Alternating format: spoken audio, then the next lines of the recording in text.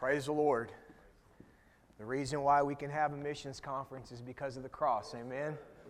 I appreciate that very much. And glad you're here tonight. And I want to just say this. I hope that you'll plan on being back tomorrow night. And Friday night is always the night that I think people struggle the most. And so I always plan it this way. Tomorrow night, I have one of the most encouraging messages for you.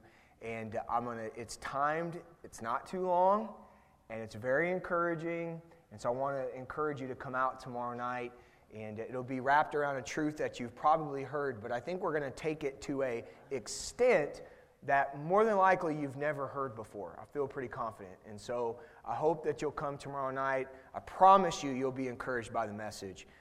And so please be here for that tomorrow night. All right? Well, tonight we're going to go, I've been reading through the book of Revelation in my Bible reading, and it's good for a missionary to read his Bible, amen? And so one of the things that I asked the Lord, I think probably one of the hardest things about resigning the pastorate for me was, I miss preaching through, 4 sermons a week, basically, and, I told the Lord, that, you hate to not be getting fed that way, and the Lord's been really good as we've been traveling, been reading the Word, been giving me things. And so this afternoon, while the ladies were out shopping, and I appreciate Mrs. Prayer taking my wife and daughters out shopping today, I was typing the message. And so listen, if it's a disaster, just let me know so I won't preach it anywhere else. Amen? But I want to encourage you to stand, if you have your Bible, and take the Word of God to Revelation chapter 2. Revelation chapter 2 tonight.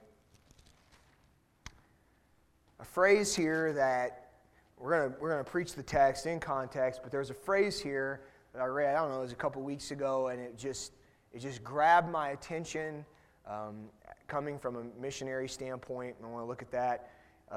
Enjoyed the video tonight, and having planted a church, I really appreciate when God calls me in to go plant a church or to replant a church, and I love that visionary spirit. That's not saying just waiting around for God's great miracle to land in their lap, but they're saying, just send me, just give me a piece of dirt and let me find people. I love that visionary spirit, and I'm going to be praying for Liberty Baptist Church. Very excited about that. Revelation chapter 2. My kids are excited tonight. They get to hear a new message, amen? And so it was funny, a couple weeks ago, one of my daughters said, Dad, I know you don't have to study to preach that message because I don't have to study to preach it. And so got to come up with some fresh stuff for their own spiritual well-being. All right, Revelation chapter 2, verse 12. The Bible says this, "And to the angel of the church in Pergamos write, These things saith he which hath the sharp sword with 2 edges. I know thy works, and where thou dwellest, even where Satan's seat is. And thou holdest fast my name, and hast not denied my faith, even in those days wherein Antipas was my faithful martyr, who was slain among you, where Satan dwelleth." I want to preach on this subject tonight. Satan's seat. Satan's seat. Let's pray. Father, I pray that you would help us to see the reality of the world we live in. And Father, sometimes we forget what the Apostle Paul said, that we wrestle not against flesh and blood, but against principalities and powers. And Father, I pray that you would help me to articulate this message, help me to give honor and glory to you in it. And I pray that you'd help us to see the great, desperate need of the hour. We pray these things in Jesus' name. And all of God's people said, thank you. You may be seated. Here in these chapters of Revelation, you have Jesus speaking to 7 churches in Asia Minor. He is addressing each congregation personally. And through the Apostle John, he is giving them an evaluation. It's kind of a scary thing to think about as a church that Jesus Christ is sending an evaluation to them. And in that evaluation, He is giving them exhortations and rebuke and a focus. And here in these verses, we have Jesus speaking to the church of Pergamos. And right as He gets into what He's going to say to these churches, He starts off by saying this in verse 13.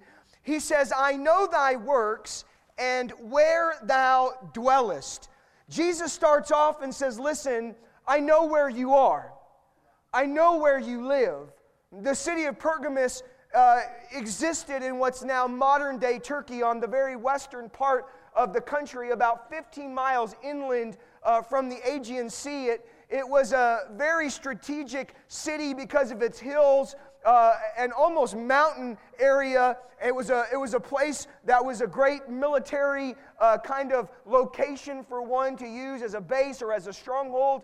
And so Jesus says, listen, I know where you are. But when Jesus says, I know where you dwell, He's not talking about just the city.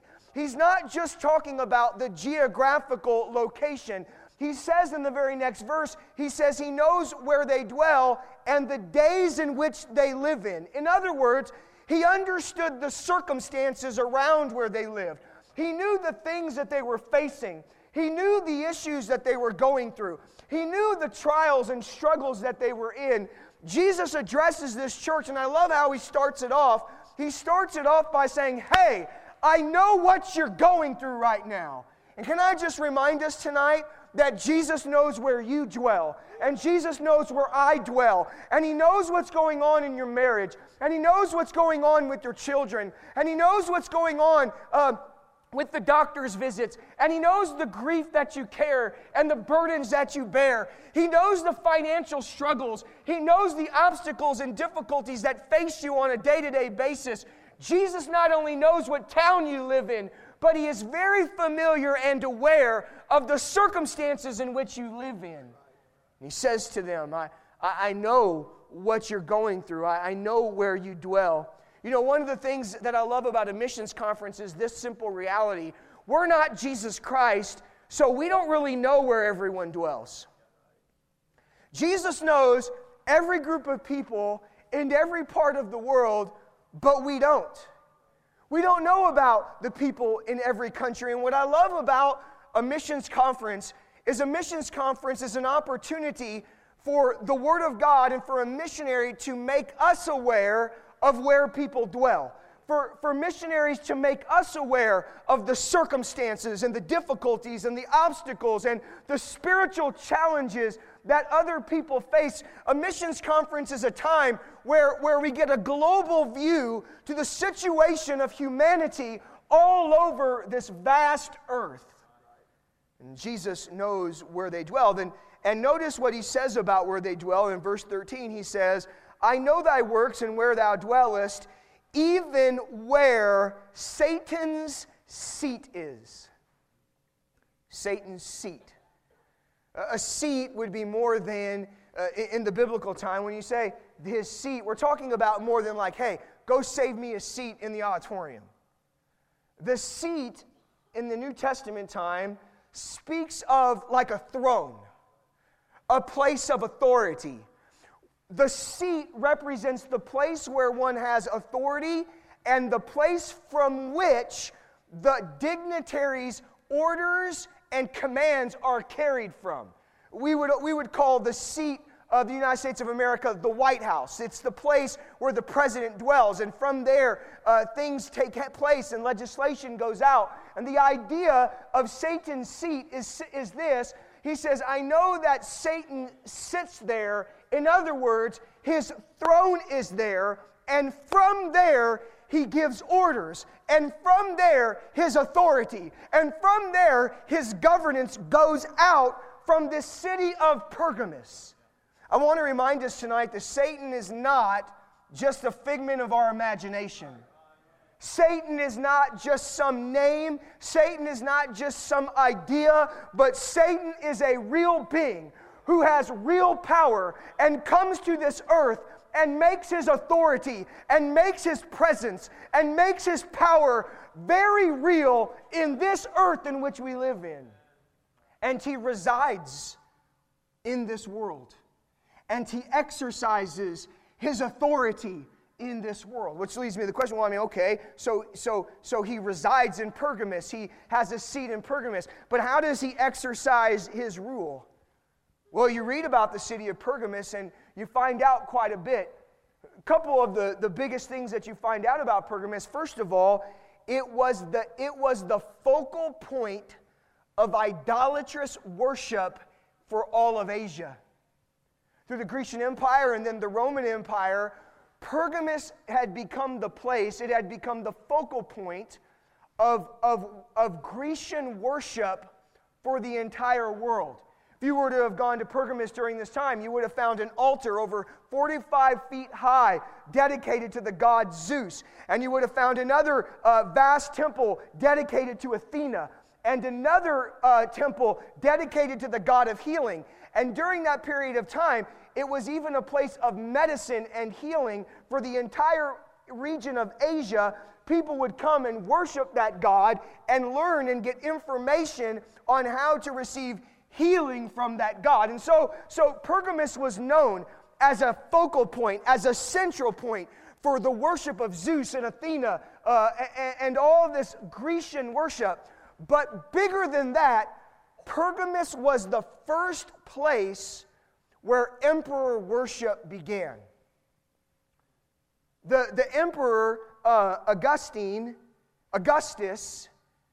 it was the first place that a temple had been built to a Roman emperor for the purpose of worship.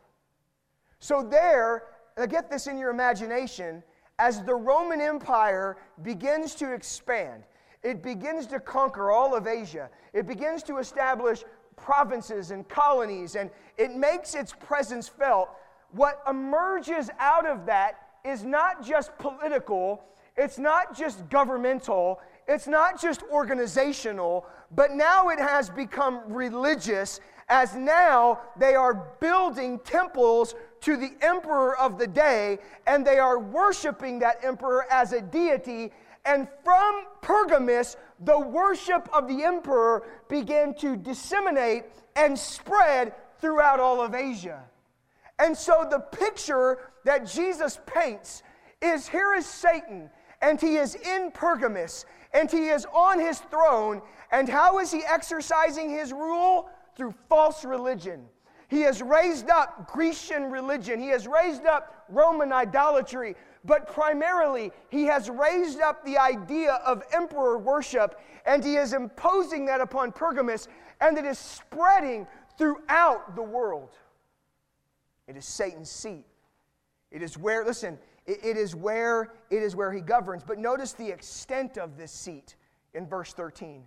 I know thy works and where thou dwellest, even where Satan's seat is, and thou holdest fast my name and hast not denied my faith, even in those days wherein Antipas was my faithful martyr was slain among you.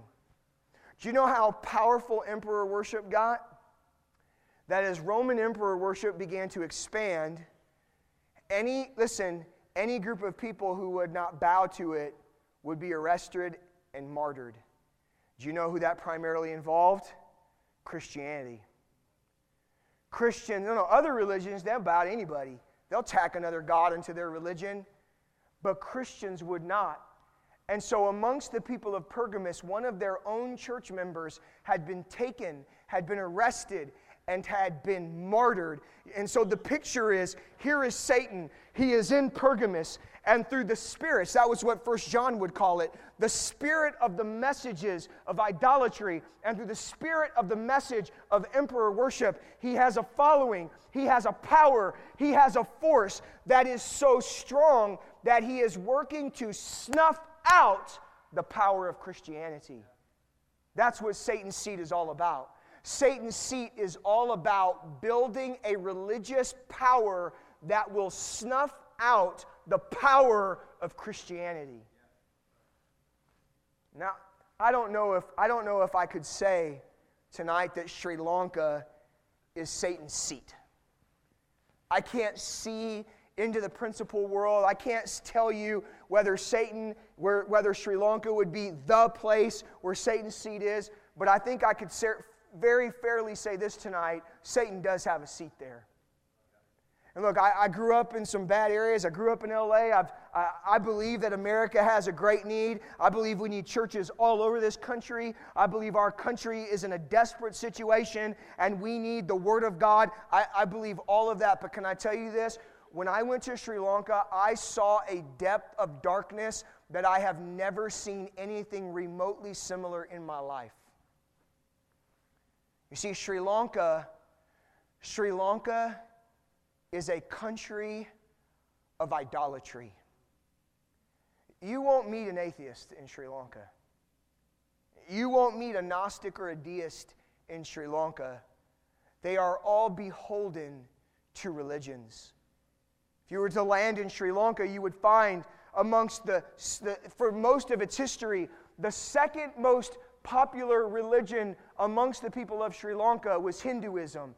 And that was primarily observed by the Tamil people. The Tamil people are a people that were brought by the Sinhalese from India. They were brought into Sri Lanka to be slaves, and so they were servants, and so they were the impoverished people. But over time, they've begun to develop, and they've begun to spread out. And amongst those Tamil people, you would find that the bulk of them throughout Sri Lanka's history would have been Hindu.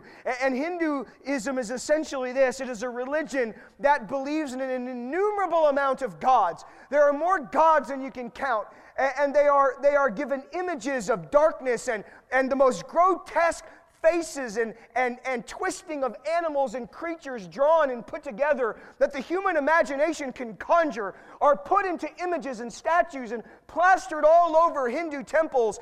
And essentially what a Hindu does is he spends his time harming himself, sometimes during ceremonies, whipping himself, walking on nails, starving themselves, even men laying down and having hooks placed into their backs with ropes being connected to the tusks of an elephant, and they will be suspended in air, and they will harm themselves for the sole purpose of appeasing the wrath of the multiple millions of gods. Women will stand in stagnant pools of water where the ashes of their ancestors have been burned at the cemetery and then spread or pushed whole into the ashes, into the water, and they'll stand all around those pools, and some of them will stand in the water up to their neck for 8 to 9 hours and let the sun beat upon their skin, and they will do that seeking to appease the wrath of the multiple gods. Hinduism has been the second most powerful religion in that country for as long as practically its existence. Everywhere you go in Sri Lanka, you will find Hindu temples. You will find makeshift shacks turned into temples. You will find Hindus worshiping. You will find houses with artwork of their gods drawn all around their houses. But there is another religion that is rising in Sri Lanka that we've heard a lot about in the last couple of weeks. It's particularly the last week. It's Islam. It began when the Moors, a people that were in bondage from another country, moved to Sri Lanka, and they were granted safety in the country. And they are a people of Islamic faith, and they had been given they had taken the eastern provinces of Sri Lanka, and there, over the course of decades, Islamic power has begun to rise, and the Middle East has been pumping millions and millions of dollars into Sri Lanka. Mosques have been built everywhere. They even changed some of their rules and policies to draw the Tamils in, so much so now that there is a very strong, where Islam may have been 1% of the religion, now it is 10% of the religion in Sri Lanka. It is bursting, it is growing, and it is nothing to walk around a wall and to turn around and suddenly there is a man, an Islamic man with his wife, covered from head to toe, and all you can see are her eyes and the slits of her garb. Such a beautiful, peaceful religion. And over the past few decades, there has been influence from radical Islam jihadists that have been moving in and developing cells. And I'm talking rich Islamic people in the country, their sons have been raising up and converting over to it. Many of them were a part of the bombing that just took place. And so now you have, as you're driving down the streets of Sri Lanka, you'll look up and you'll see a three-wheeler, they call it a rickshaw or a tuk-tuk. And on the back you'll see Arabic writing. And that Arabic writing will say, "There is no God but Allah." And in the very place where Colombo Bible Baptist meets, it sits in a Muslim region. And on Saturdays and Fridays, when they're having youth meeting or prayer meeting, you will suddenly hear the shrieks of the prayers of the Islams booming throughout the city, piped all over the place. Islam is rising. But I want to tell you, that's not Satan's seat in Sri Lanka. Satan's seat in Sri Lanka is Buddhism. I went there, I knew it was a Buddhist country, but I didn't know the extent of the Buddhism. Sri Lanka does what's called Theravada Buddhism. The word Theravada means elder, meaning it is the Buddhism that came from the elders who followed Buddha. It is the most ancient form of Buddhism, the truest form of Buddhism.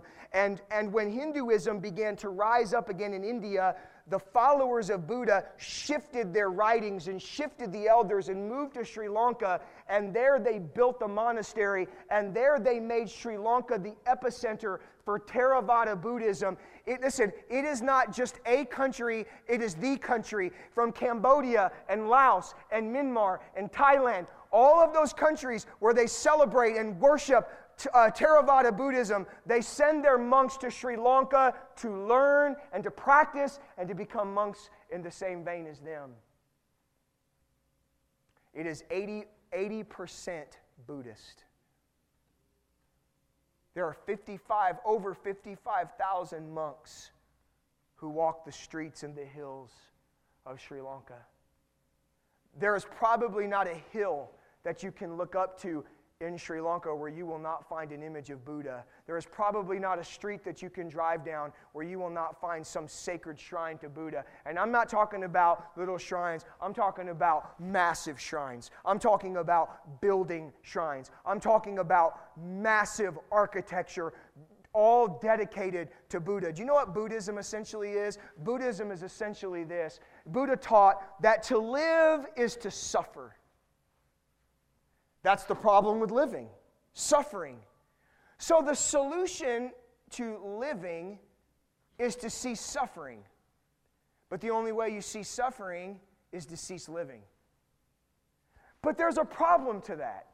Because when you die, you do not cease to live. Because inside of every human is what's called, he calls it thirst. By the way, Jesus would agree with that, but Buddha just didn't get it. Thirst is a desire for things in life. And that desire is like a cosmological force inside of you that when you die, it brings you back. And that, filtered with karma and through other variety of factors, brings you back into different tasks and brings you back into different circumstances. And as long as you desire for things of life, you will keep coming back over and over and over. So the solution is this: you must learn to live without desire. You know what a monk is? A monk is a person who has desired to achieve the teachings of Buddha, who has committed themselves to live their entire life without desire, without desiring relationship, without desiring spiritual things, without desiring, I don't even get this, to not desire to even to not desire.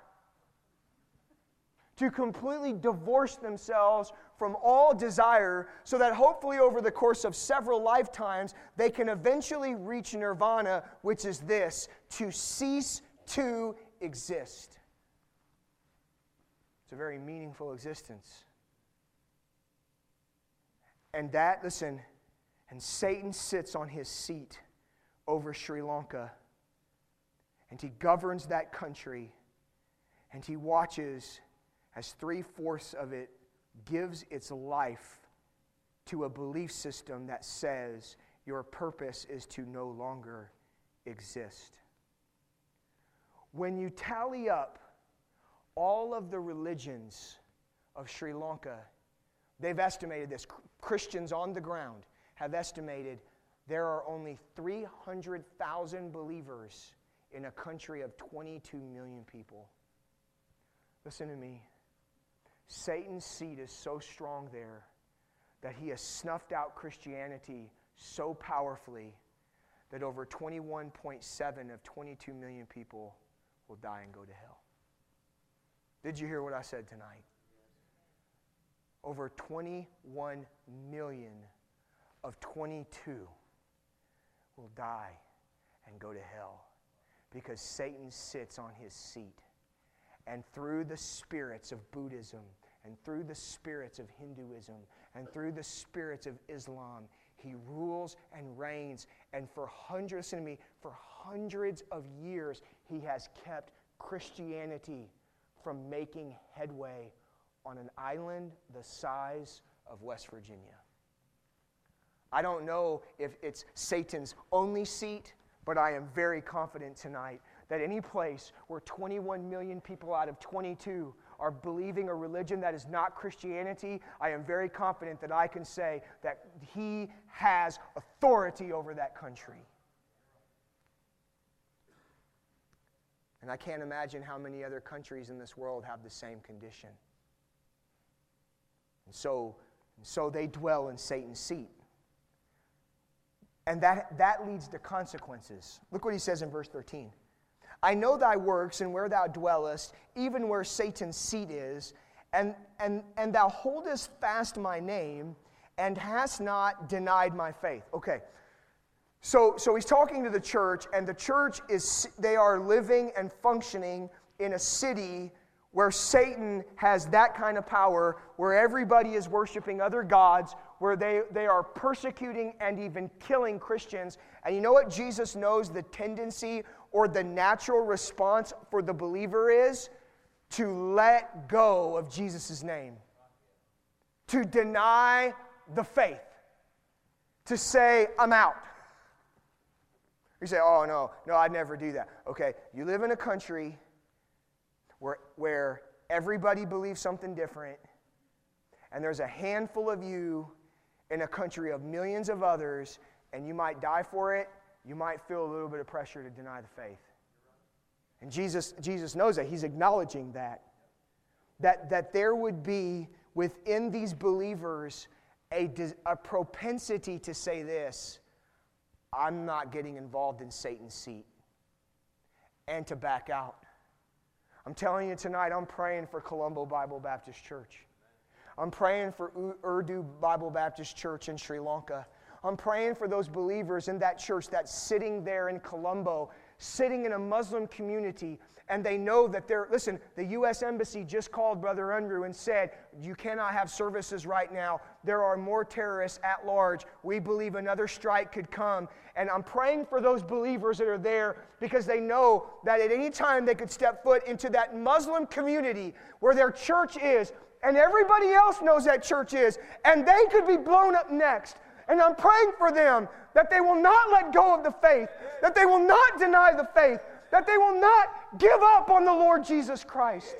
And I'm praying for those Pakistani refugees. Listen, those Pakistani refugees are being attacked all over the country. There was just a dad with children who had to flee as men with pipes ran after them and beat him and his son and wanted to kill them because they were Pakistani Muslims. And the Pakistanis don't even have a place to meet now, and they don't even know what they're going to do. And I'm praying for them tonight. May they not let go. May they not deny the faith. May they hold fast to the name of Jesus Christ. But you know, the impact of Satan's seat stretches even further. Because we sit in America. And I'm thankful to be sitting in America. No, I don't have the perception that, man, we're just a bunch of spoiled Christians and all that. No. We have experienced the blessings of God. Countries in poverty, most of them experience it because they reject the Word of God. And so I praise God for everything that we have. But we are in America, and we are blessed, and we have all these things. But then Jesus Christ breaks into our church and says, hey, I need people to go. I need people to preach. I need people to plant churches. I need people to go to where Satan's seat is. And as young men and young women and college age and younger and older, and they hear the call, and they hear the voice of Christ, and they look and they see Satan's seat. They see persecution. They see the fact that they might go to a city and preach and preach and preach and have no converts. They see these places that are completely steeped in idolatry, and they see the government as anti-Christian. Do you know what the tendency of Christians are? To not go, to not surrender, to not give their life for the mission. When I went to Sri Lanka and I saw all that God was using Brother Unruh to do, I was thinking to myself, there ought to be a line of men begging to help in this work. But you know what the reality is? It took me 3 months to replace myself in Idaho, and he's been praying for help for 27 years. Did you hear me? It took me 3 months to find my replacement in Nampa, Idaho. Brother Unruh's been sitting there in his 60s, and he's been there for 27 years. And he doesn't have one yet. Why is that? Do you know why? Because when we look at Satan's seat, our flesh says, no thanks. I think I'll go somewhere a little easier. I think I'll go somewhere a little more convenient. I just sat down a year ago with a man who's heavily involved with a missions agency that at one time was sending more missionaries than anyone in the United States of America. And I asked him about how things were going, and here's what he said: we can't get any young people to commit long-term to missions. Their missions numbers, they went from over 900 missionaries, now they're under 700. He said, we've got more missionaries coming back and retiring than we can send. And it's very simply this: they will not commit to the mission. Listen. Satan's seat's real. Persecution is real. Opposition is real. But here's the problem with it. That when God calls many, don't tell me that in a world of 7 billion, Jesus isn't calling more people. I sat down with a graduate just a couple days ago, and he said, Brother David, out of my entire senior class of over 100 graduates, I'm the only one who's going to be a missionary. Now look, I don't know, I'm not going to spend my time judging who ought to go where. That's between the Lord. But I know this. I know that God is calling more than one person out of a class to go to the mission field, when there are 7 billion people out there who need the gospel of Christ. Do you know the reality is? It's very easy for us.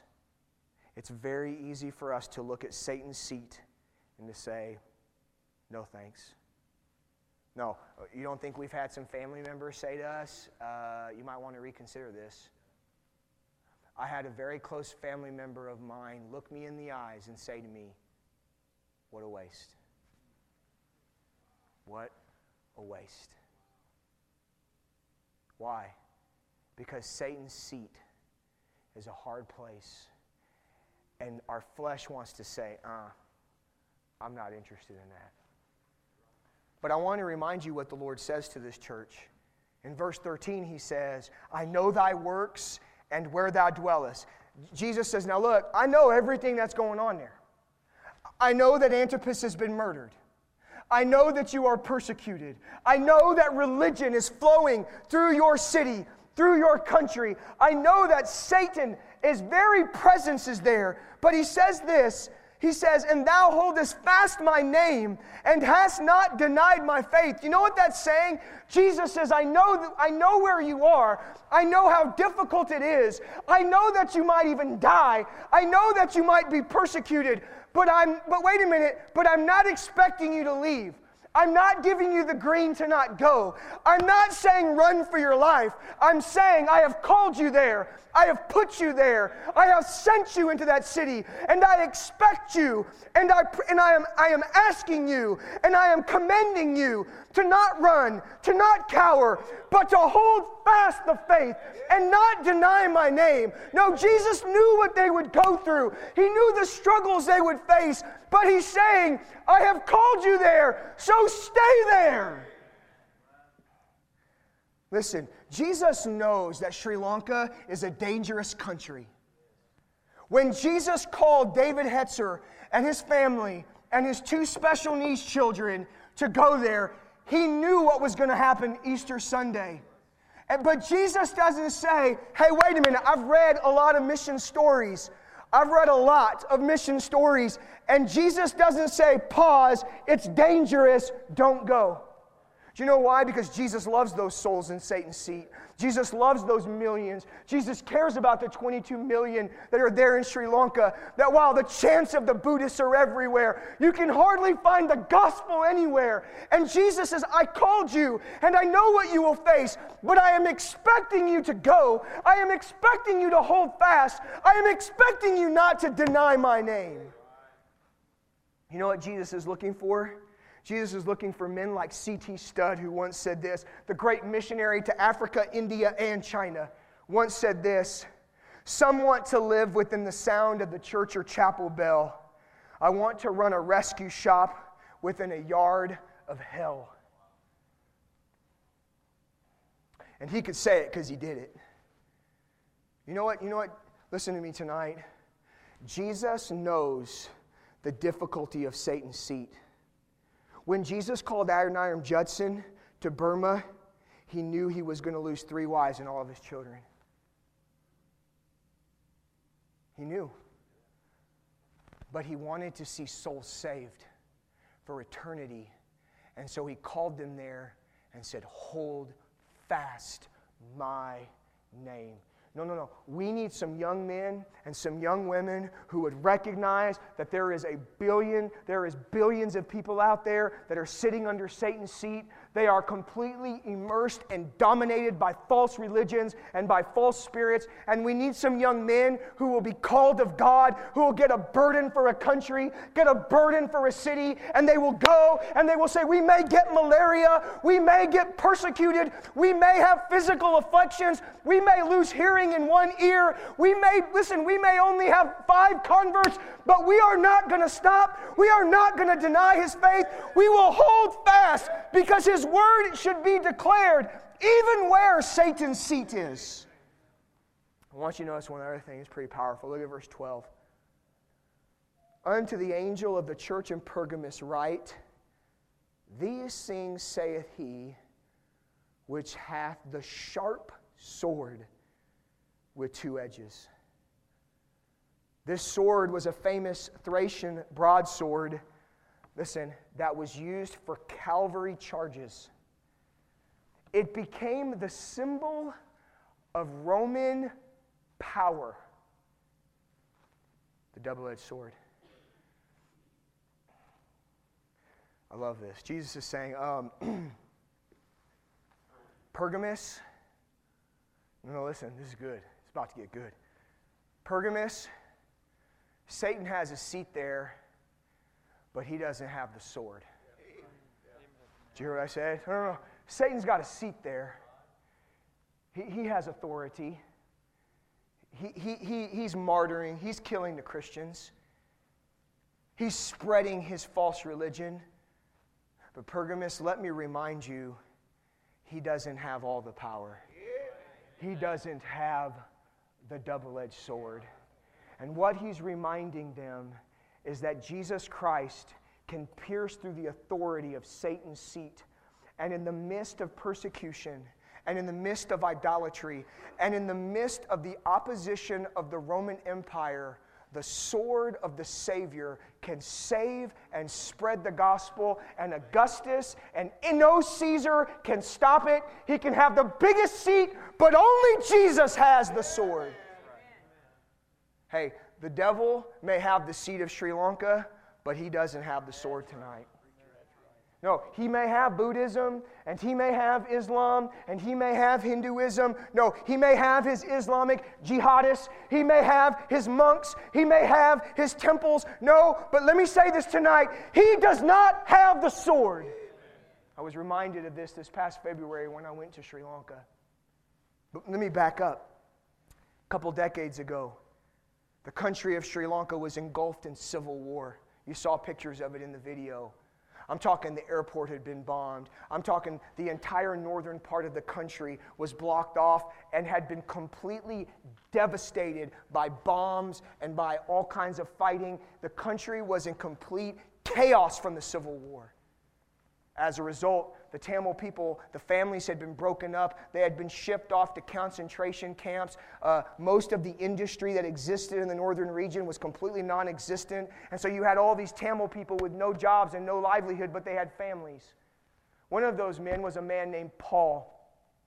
And Paul was a Tamil, and he was given permission by the Sri Lankan military to move to Colombo by himself and to work a job and to send money back to his family to provide for them.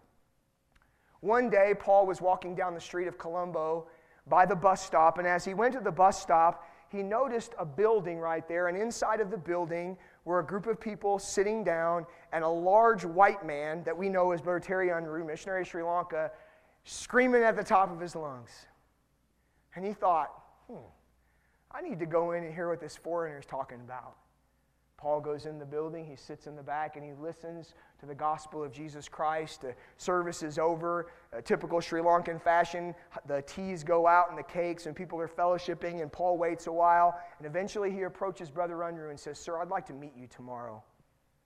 The next day, Paul comes to Brother Unruh's house. They sit at the coffee table, and Paul says this.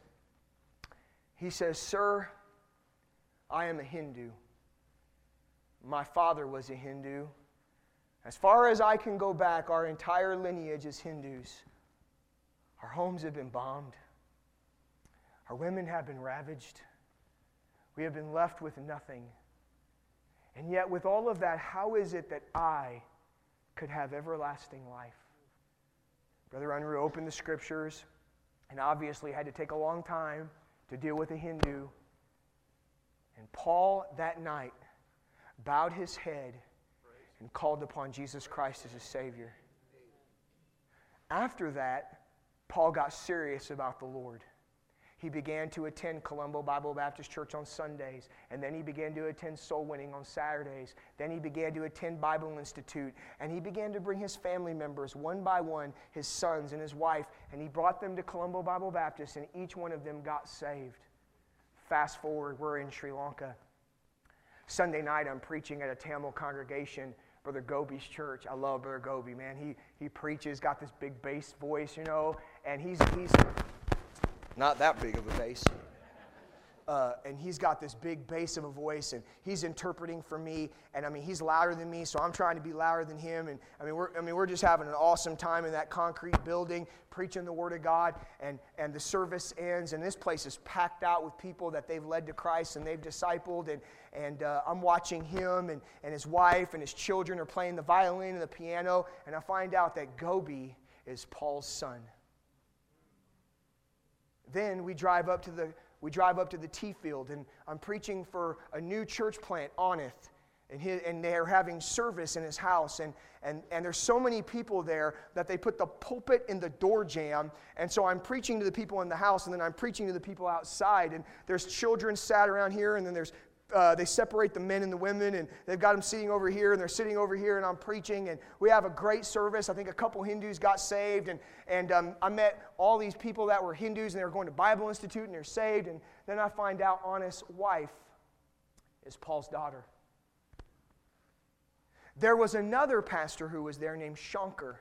Shankar is the veteran of all the national pastors. Shankar pastors in the other side of the tea plantation, and God's been using him in a great way. He's just an old chisel warhorse. And he brought, listen, there were 50 tea pluckers who took the day off. You don't make any money plucking tea, but they took the day off to ride the train to come to hear me preach that night. And Shankar's there with 50 Tamil tea pluckers. And I meet Shankar, and I find out that Shankar is Paul's other son. Hey, churches all over the country, Satan may have a seat, but Jesus has the sword. And if Jesus wants to use the Hetzer family, or if Jesus wants to use the McCormicks, or if Jesus wants to use the E-Steps, listen to me, it doesn't matter who is seated on the throne. It matters who carries the sword. And Jesus Christ can get his gospel, and it can penetrate the darkest, most vilest, and idolatrous places in the world. Statement. The gospel must stand strong in the very places where Satan is seated. Did you hear what I said tonight? The gospel must stand strong, even in the very places where Satan is seated. Number one, a couple statements and we'll be done. Number one, remember the circumstances in which the people of this world are dwelling in. Jesus knows where they dwellest, but we need to remember. As we go through this conference, remember this, that 3/4 of this world are living under Satan's power and under Satan's dominion. Remember that most people are dwelling under some false religion that is ensnaring them all over this world. Number two, be willing to go anywhere that Christ calls you. Hey, God calls you to Iraq or Afghanistan or South Africa or Maine or Los Angeles or Nebraska. Be willing to go anywhere God calls you to go. Thirdly, give so that missionaries can dwell where Satan sits.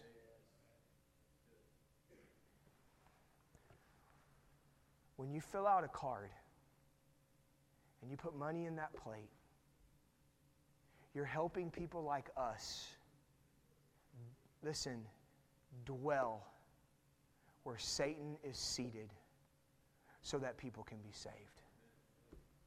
When you give. Jesus' message to us tonight is very simple. The gospel must stand strong, even where Satan sits.